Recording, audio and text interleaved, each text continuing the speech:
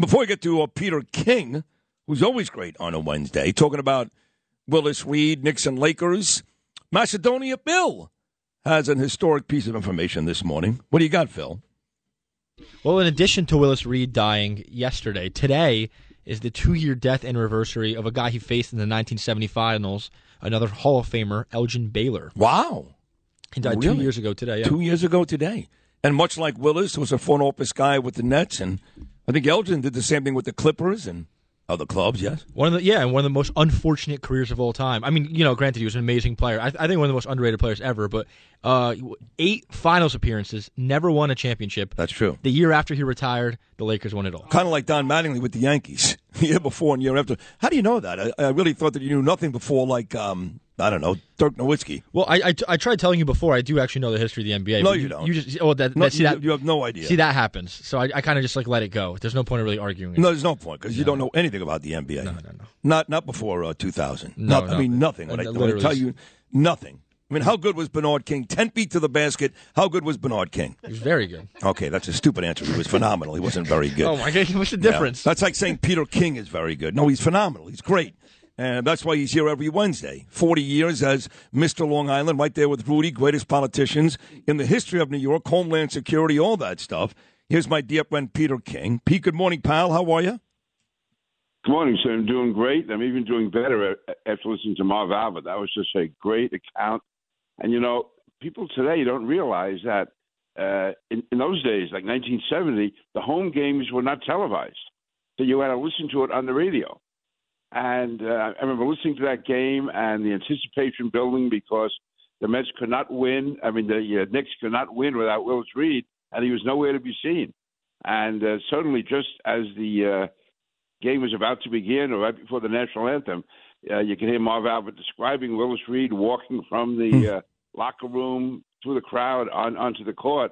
And I never heard so much noise over radio as that night. It was just a phenomenal moment. Yeah. And also, listening on radio, you didn't realize that Willis Reed could barely walk. I thought he was in good shape, but his leg was still so bad. When you saw the films that night on television or the next day, he was hobbling up and down the court, yet he scored the first 4 points of the game, didn't score any points after that, but the Knicks ran on. The Lakers were psychologically devastated by that moment, but the way Marv Albert captured it over the radio at that time and the way he recounted it again today was just phenomenal. Brought back great memories. Great. Tim McCarthy checks in, former ESPN great and radio genius. Great interview with Marv.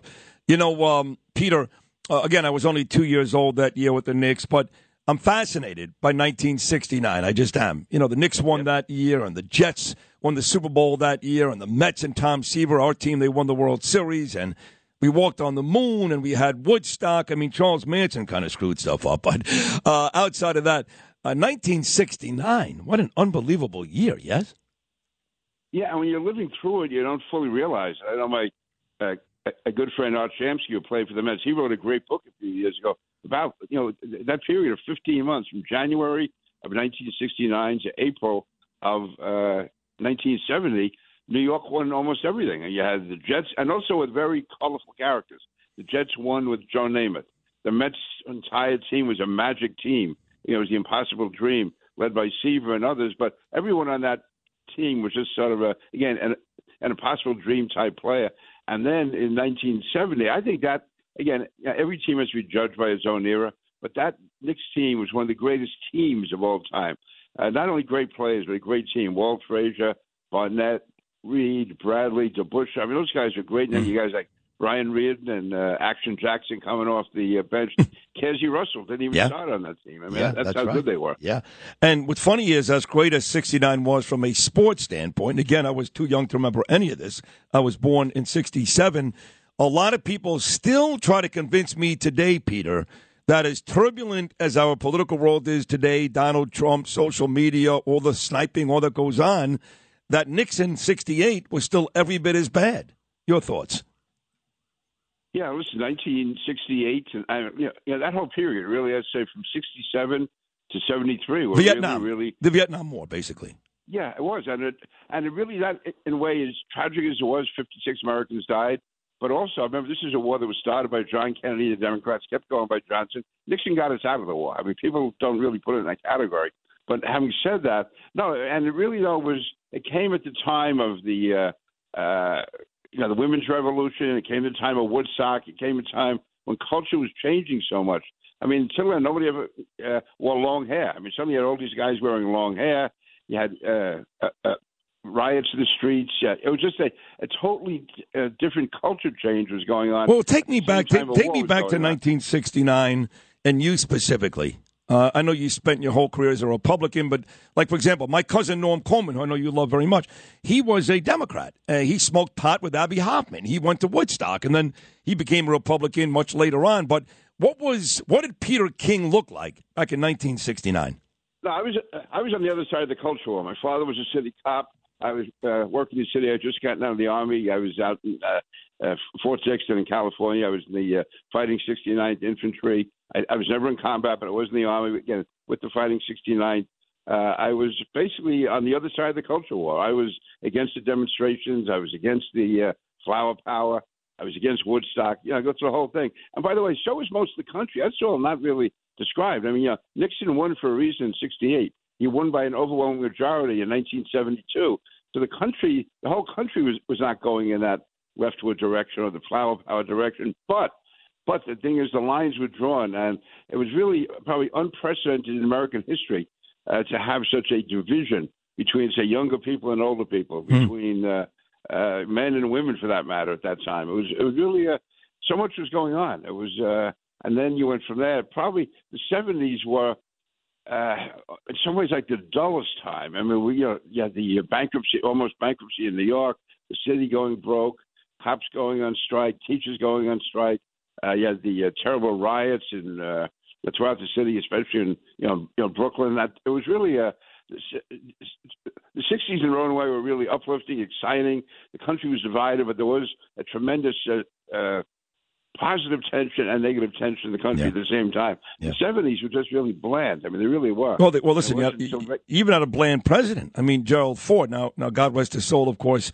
What wasn't bland was talking about Charles Manson, one of his disciples, Squeaky Fromme, trying to assassinate Gerald Ford back then. That was anything but bland. But, Jimmy Carter was bland too, but things got so bad under Carter that by the time 79, 80 came along, and here came Bedtime for Bonzo, all of a sudden things weren't so bland anymore, and he kind of rescued the country, and there's lots of Republicans, who are looking at Donald Trump right now, much like they did Ronald Reagan back in 1980. Well, I would say, they're two different people. Having said that, listen, I supported Donald Trump in 2016. As you know, I'm not supporting him now, but no, he did provide an inspiration to the country in 2016. What he did was he was able to rally people in the country who felt, and rightly so, that they've been ignored for so many years. And Reagan did that basically in 1980. He took on the media. He took on the not just the left wing so much, but the arrogant intellectual types, those who somehow looked upon hardworking, day-to-day middle-class people somehow not being as smart as they were. And Reagan really rallied them, and the country took off with it. I think the difference between Reagan and Trump is Reagan was able to anticipate problems and smooth them over. Donald Trump anticipates them and makes them worse as far as creating tension in the country. But listen, Trump's record from 2017 to 2021 will match up with any president's record. It's just too bad that he wasn't able to capitalize on it. No, you're right. But you also look at when Reagan took over, we had all those hostages in Iran and the Ayatollah and all those people there. As soon as Reagan takes over, they're on their way home, and you could say the same thing about Trump. There was no Ukraine-Russia war. The Chinese never talked about invading Taiwan. So whether it was because he's crazy, Donald Trump, they don't trust him, whatever it is, there was a fear factor with Ronald Reagan. President Trump had the same thing, sandwiched in between two guys in Obama and Biden, where every country takes every opportunity to invade every week with those two guys. Yeah, listen, what Donald Trump did in foreign policy, first of all, Russia did absolutely nothing. In fact, Russia actually had troops down in Syria, and Trump basically destroyed them. I mean, he killed Russian troops when he was in office, and that was the last you heard of Russia as far as moving around the world. China made no moves on Taiwan. You never heard them moving about Taiwan. Now, when Obama was in there, that was the first invasion of Ukraine when Putin came in and he took Crimea. Yep. And basically Biden did. Obama did nothing about it. There was no moves by Russia whatsoever when Donald Trump was the president. No country moved on us when he was president. I just wish he could have focused on that more rather than starting unnecessary fights with people in his own party. No, I know. He had an excellent record. Well, but let me ask you, though. Right now, we're watching Trump go through this ridiculous potential indictment from this fat loser, Alvin Bragg, and she's even worse, Letitia James, EAG. And I said this morning to Brian Kilmeade. I maintain it. Maybe the least sympathetic figure in the history of the country, Donald Trump. Maybe the least sympathetic figure. But right now, he's garnering sympathy from a lot of folks, maybe even independents. Do you agree? Oh, absolutely. And this is a disgrace. I mean, listen, to have a prosecutor abuse his power like this, basically what you're supposed to do if you're a prosecutor, you see a crime, you find the person who committed it. In this case, he sees Donald Trump and finds to concoct and create some phony crime to accuse him of. This is an absolute disgrace, and I just wish that people on both sides would be honest enough to realize that. I would hope if this was happening to Bernie Sanders, I'd speak out. If it was happening to Bill de Blasio, I'd speak out. People on the left, it's just wrong. Listen, we should fight it out politically. Like, you and Bernie did it in the ring. Fight it out in the ring of politics. Yep. Don't be using the power to handcuff and jail people. That's what goes on in Banana Republic. So, no, this case is a disgrace.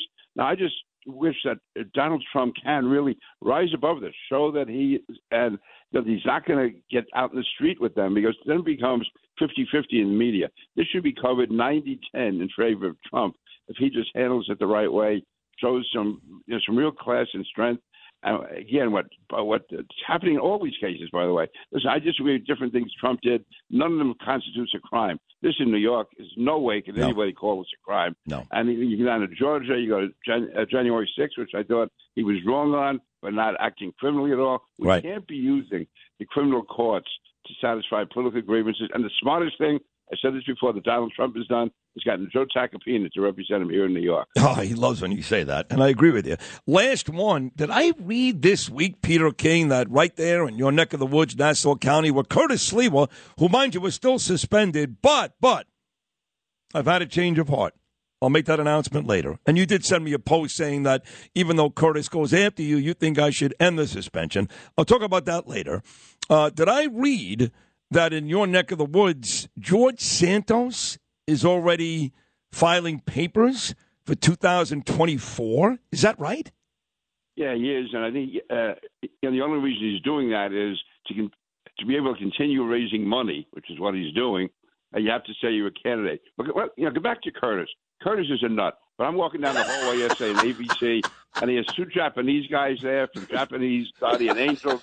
And so I think he's scared of me. So he had to have two Japanese bodyguards dressed in red to protect him. Listen, I think Curtis is crazy. I think that he is, in some ways, a danger to society. Yes, but yes. You should allow him to speak on your show. He's still mad at me because he got thrown out of the school that I graduated from. Yeah. But having said that, and also he's mad at me because his son is playing the bagpipes, so he's leaning toward the Irish and away from the Irish stuff that Curtis tries to peddle. Oh, my God. God. Anyway, but having said that, just like you have to let everybody on the show, including the worst of the worst, and that's Curtis. No, he's the worst of the worst. So with that said, this is a perfect time to announce it. I am ending the suspension, Peter. So thank you for your post earlier this morning. And Curtis Sliwa will return to his regular slot at 7:05 on Friday morning. But mind you, because you don't know, well, you may know, but the listeners don't know why he was suspended in the first place. If he ever does it again, and he sat right in front of me and apologized yesterday, he really did, and he was very, very sincere. If he ever does it again, he's never coming back. Trust me, never coming back. So he's back on Friday, okay? I'm glad I had some small role in getting him back. Yes, So even my enemies, I can be kind of. That's the old way of doing diplomacy, Peter, right? That's how it used to work. Right. You're the best. I love you, Peter. Thank you. Take care of yourself, Sid. You too. Another great appearance. 8:40 every Wednesday morning. They don't come better than Congressman Peter King.